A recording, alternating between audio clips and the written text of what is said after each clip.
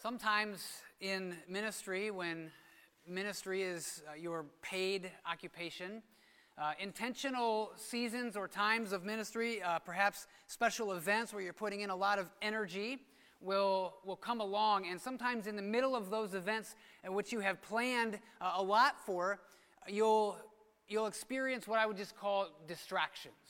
I believe that we have an enemy who wants us to be challenged and lose our focus when we're trying really hard to share the gospel or to encourage people. And I remember one time I got a phone call during one of these events in which I had put a lot of time and energy into planning. And this person on the other end, they wanted money. And I didn't know who they were, and they said, "Hey, could you?" And it was a lot of money. It wasn't just $10 or $20. They were looking for some sort of a rent payment or house payment. I didn't have any idea who they were, and I said, "No, I don't think that we're going to be able to help you with that." And they replied to me with some words that I won't repeat right now, but I remember hearing those words. I remember that phone call, and "Oh, well, what do you mean you're a church and you don't give people money? You're such a," or whatever, and they filled in the blank with this stuff. And I was like, well, that got so personal, like so fast with somebody on the phone that I didn't even know. And I remember that. I remember that call where somebody, probably out of their own hurt and frustration, maybe a desperate time in their life, spoke something about me. When they say you're that's a personal statement. You are. And I want you to think, maybe you're already there. You think about a time when someone has proclaimed something about you. Maybe it was something that hurt you, or that you remember as a negative. It was really difficult. Maybe it was something that was really positive, and you remember a specific time of encouragement.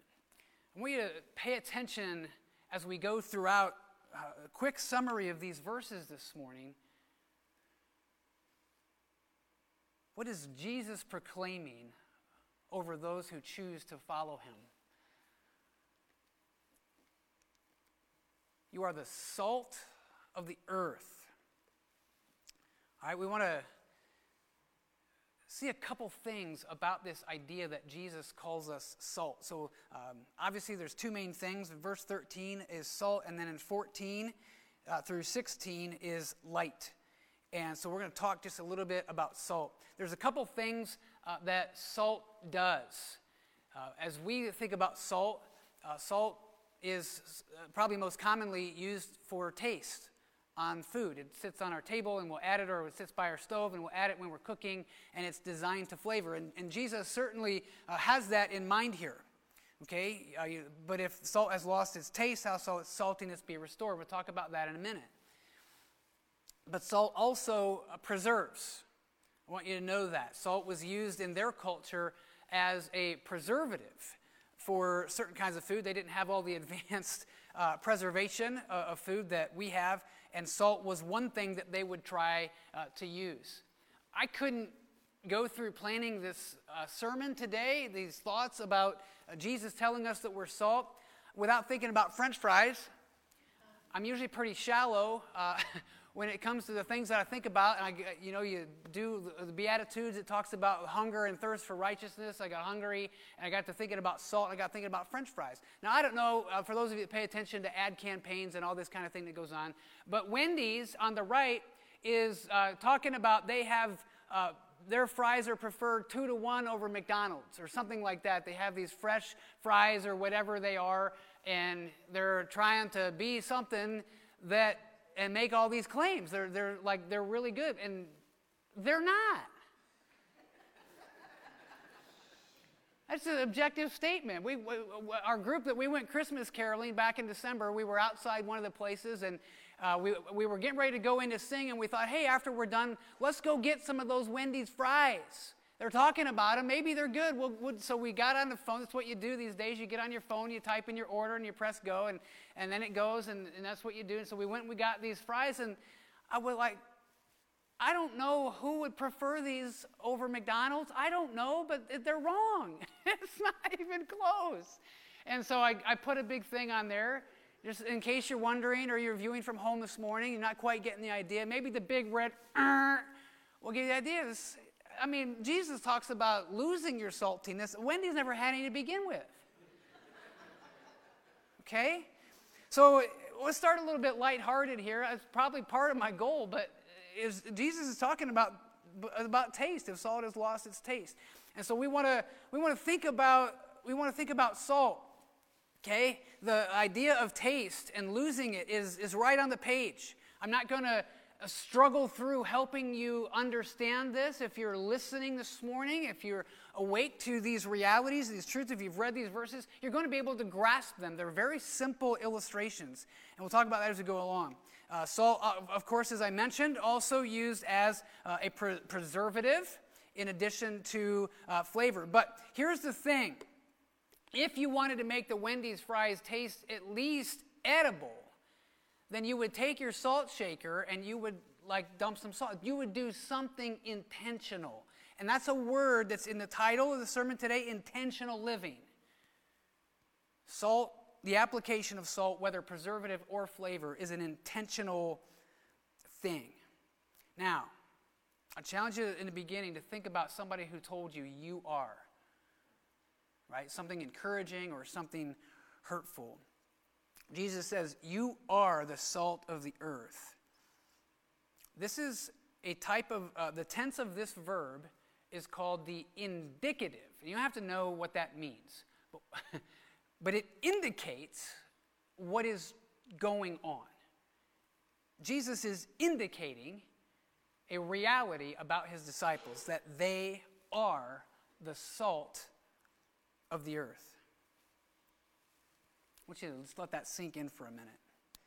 They are the salt of the earth. All right, so if we think about salt preserving, we think about disciples being salt, flavoring the world, flavoring the lives, the atmosphere around them. Salt also preserves, so committed disciples preserve kingdom principles. Now, you don't see this in verse 13, but if you back up into the verses that we've already studied, Jesus gives 8 statements called the Beatitudes, and they go from verse 3 down here to verse 11. We get these statements about blessing, and there's kingdom principles. Blessed are the poor in spirit. Theirs is the kingdom of heaven. Blessed are those who hunger and thirst for righteousness. That idea for they shall be filled. Blessed are those, verse 10, who are persecuted for righteousness' sake, for theirs is the kingdom of heaven. And so, poor in spirit, hungering and thirsting, persecution, these attitudes that we take on and are a part of us, they challenge us and they change us. And so that's, in that sense, let's just make a link. Jesus continues right on past persecution and the encouragement to rejoice and be glad even when you're persecuted. And he starts talking about salt. You're the salt of the earth. Okay? And so we get this idea that disciples who are salty, who are representing Jesus, are not going to be happy with status quo. If you're not a believer, they're going to ask you about it. They're going to be salt. They're going to try to flavor your life with joy in Jesus. That's what disciples are going to do. If you are down, if you are struggling, those disciples are going to come along and invite the presence of God into your season of difficulty. They're going to try to help or be merciful to you and alleviate that position of suffering or struggle. Those are the types of things that Jesus taught his disciples about. And so I don't want to treat salt and light differently because it's a different heading above 13 in your Bible. I want it to link up. Jesus kept teaching, and the next illustration he gave was salt. The salty disciples are going to be proactive. Salt is an intentional decision. They preserve kingdom of God principles, which often conflict with earthly kingdom principles. This doesn't mean that we sell ourselves out in our primary interest in political or governmental kingdoms.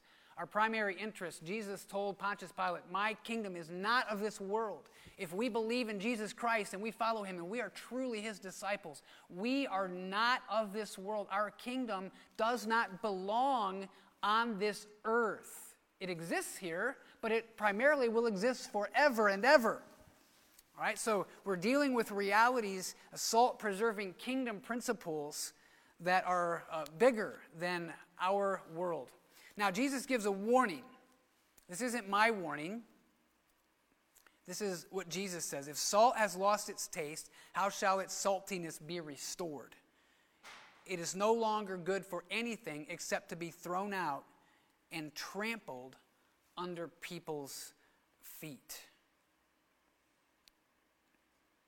If you're listening today, maybe you've been a follower of Jesus for a while, and you remember a time in your life where you had more zeal for Jesus or for his kingdom or for growth or for encouraging others or for serving the Lord, either personally in your day-to-day life or publicly, I hope this will challenge you. I hope the warning Jesus gives will speak. It can be an encouraging thing for God to correct us. It's a warning nonetheless. Why is that? Because we all know that it's discouraging when people say they're a disciple of Jesus and make a public proclamation of that, and then they don't live like it, and they don't follow through on that commitment. Tell some truth. It gets really sticky when that happens.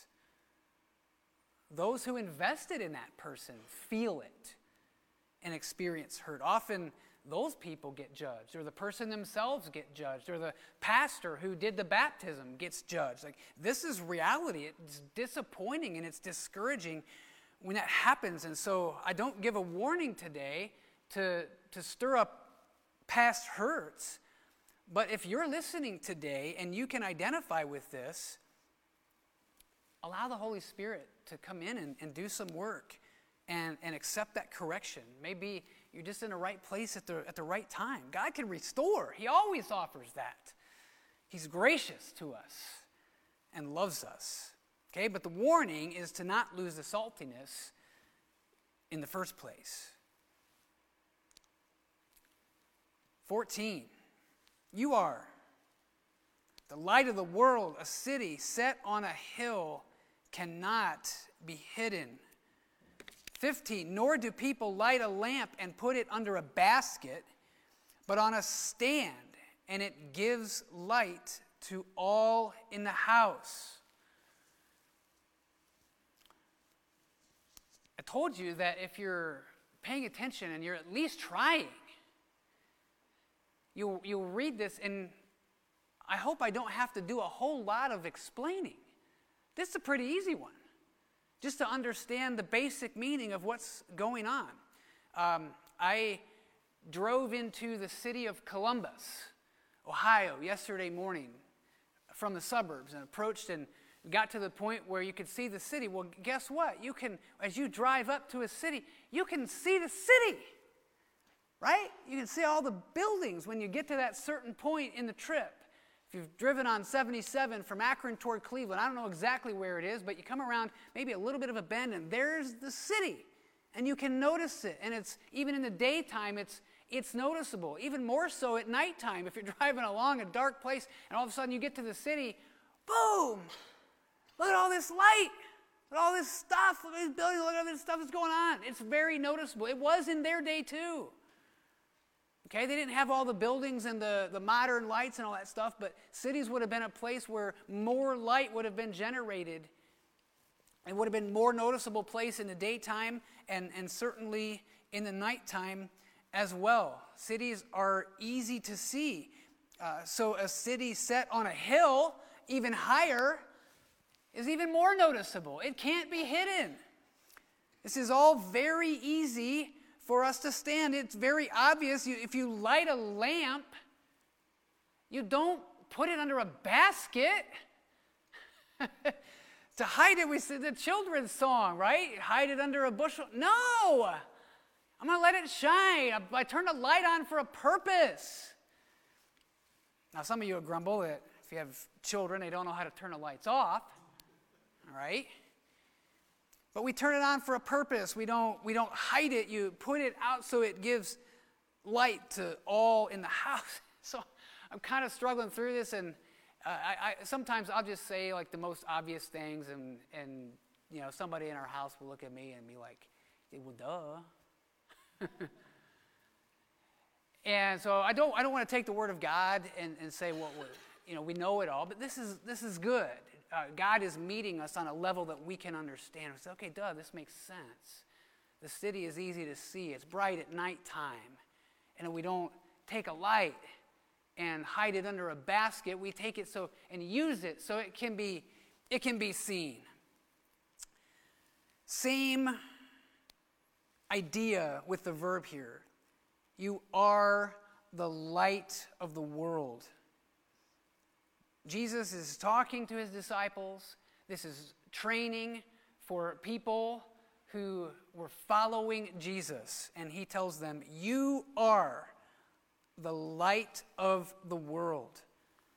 Right before this, I'll mention again, those living blessed lives would be persecuted. Their lives will stand out in a way not always welcome in this world. Light. We think about disciple making. We don't make disciples by hiding from people who need to know Jesus.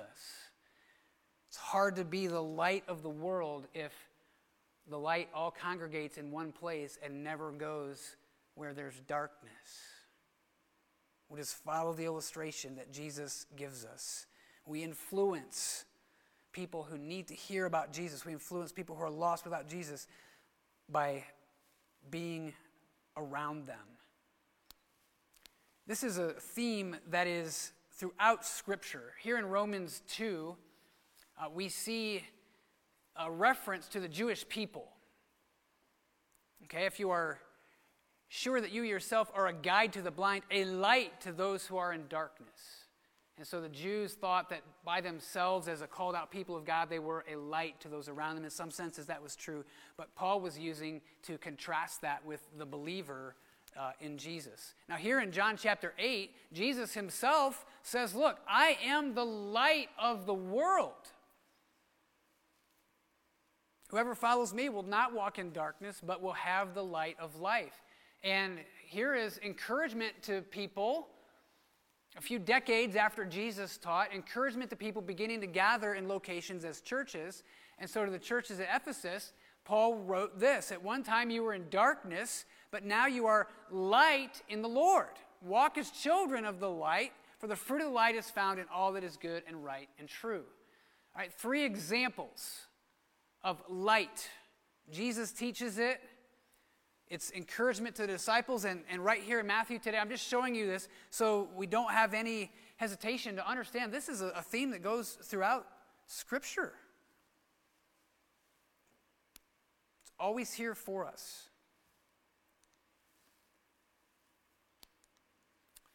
Verse 16, in the same way, let your light shine before others so that they may see your good works and give glory to your Father who is in heaven.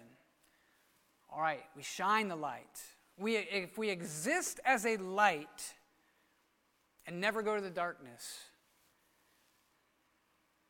we're not grasping the whole of this. It's one thing to understand we are salt, we are light. Those verbs indicate what we are. But there's another verb in 16, and it takes on a different type of verb.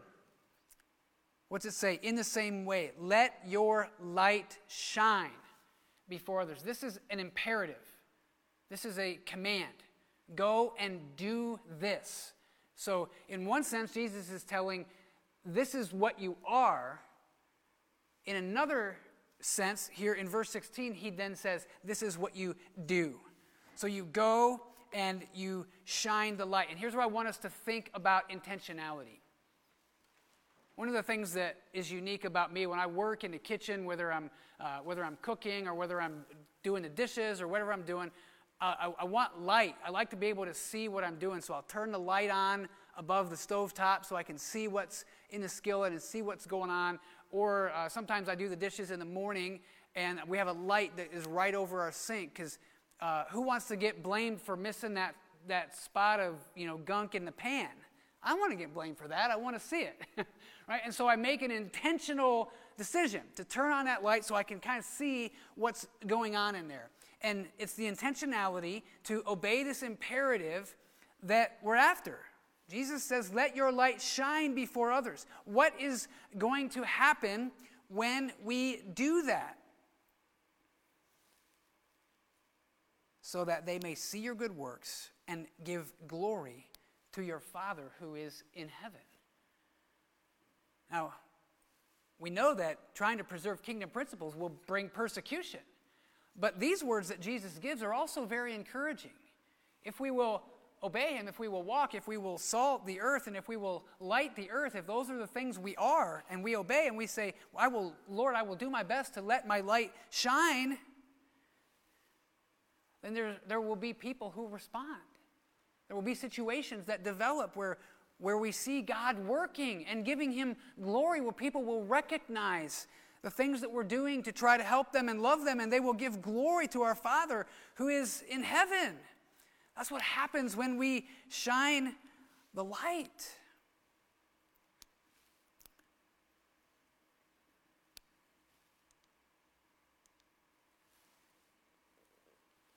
We don't want to be dim. Or worse, we don't want to snuff our light out and put it under a basket or a bushel. Is it easy for people to see you making an intentional decision to shine your light? I think of intentionality, I think of light, I think of the scriptures that Joe read for us about Jesus in John chapter 1 and 1 John. God made an intentional decision to send Jesus to this dark world.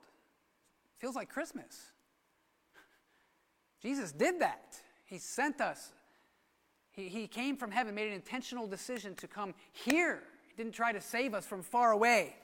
He saved us by coming here. That's intentionality. Are we willing to do that? Let me ask a question. Maybe you're listening today and you haven't committed to following Jesus. Maybe you feel like your life is a little bit in darkness. I want you to think about that. You can respond to Jesus. Light can flood your life into the depths of all that you are, and it can happen now. If you respond and you ask God for forgiveness and you say, I can't earn my way to heaven, and I trust in what Jesus has done for me, and I want to follow him with my life and make him the king. I want to be light and salt, and I need the grace of God in my life. He will change your life literally like now. That's what God does. Praise the Lord. So first of all, square that. Second of all, let's evaluate. Can the world see our light? Think about it as individuals. Think about your family, your rhythms. Are you in a place where people are seeing your light? Is there intentionality where you are shining light to others? Let's think about as a local church, how are we shining light to the city, the community of Kenmore around us? Great thoughts. We don't want the light to dim. We don't want it to be hidden away. Whether salt that has lost its taste or light that is hidden, I hope that it's a challenge.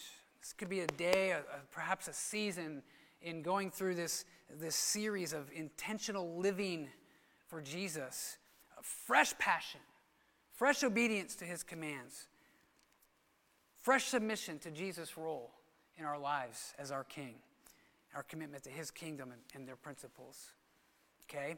These commands are not character suggestions. They're not, you might make a good light, or you might make a good salt, or so you might do a good job of being flavor.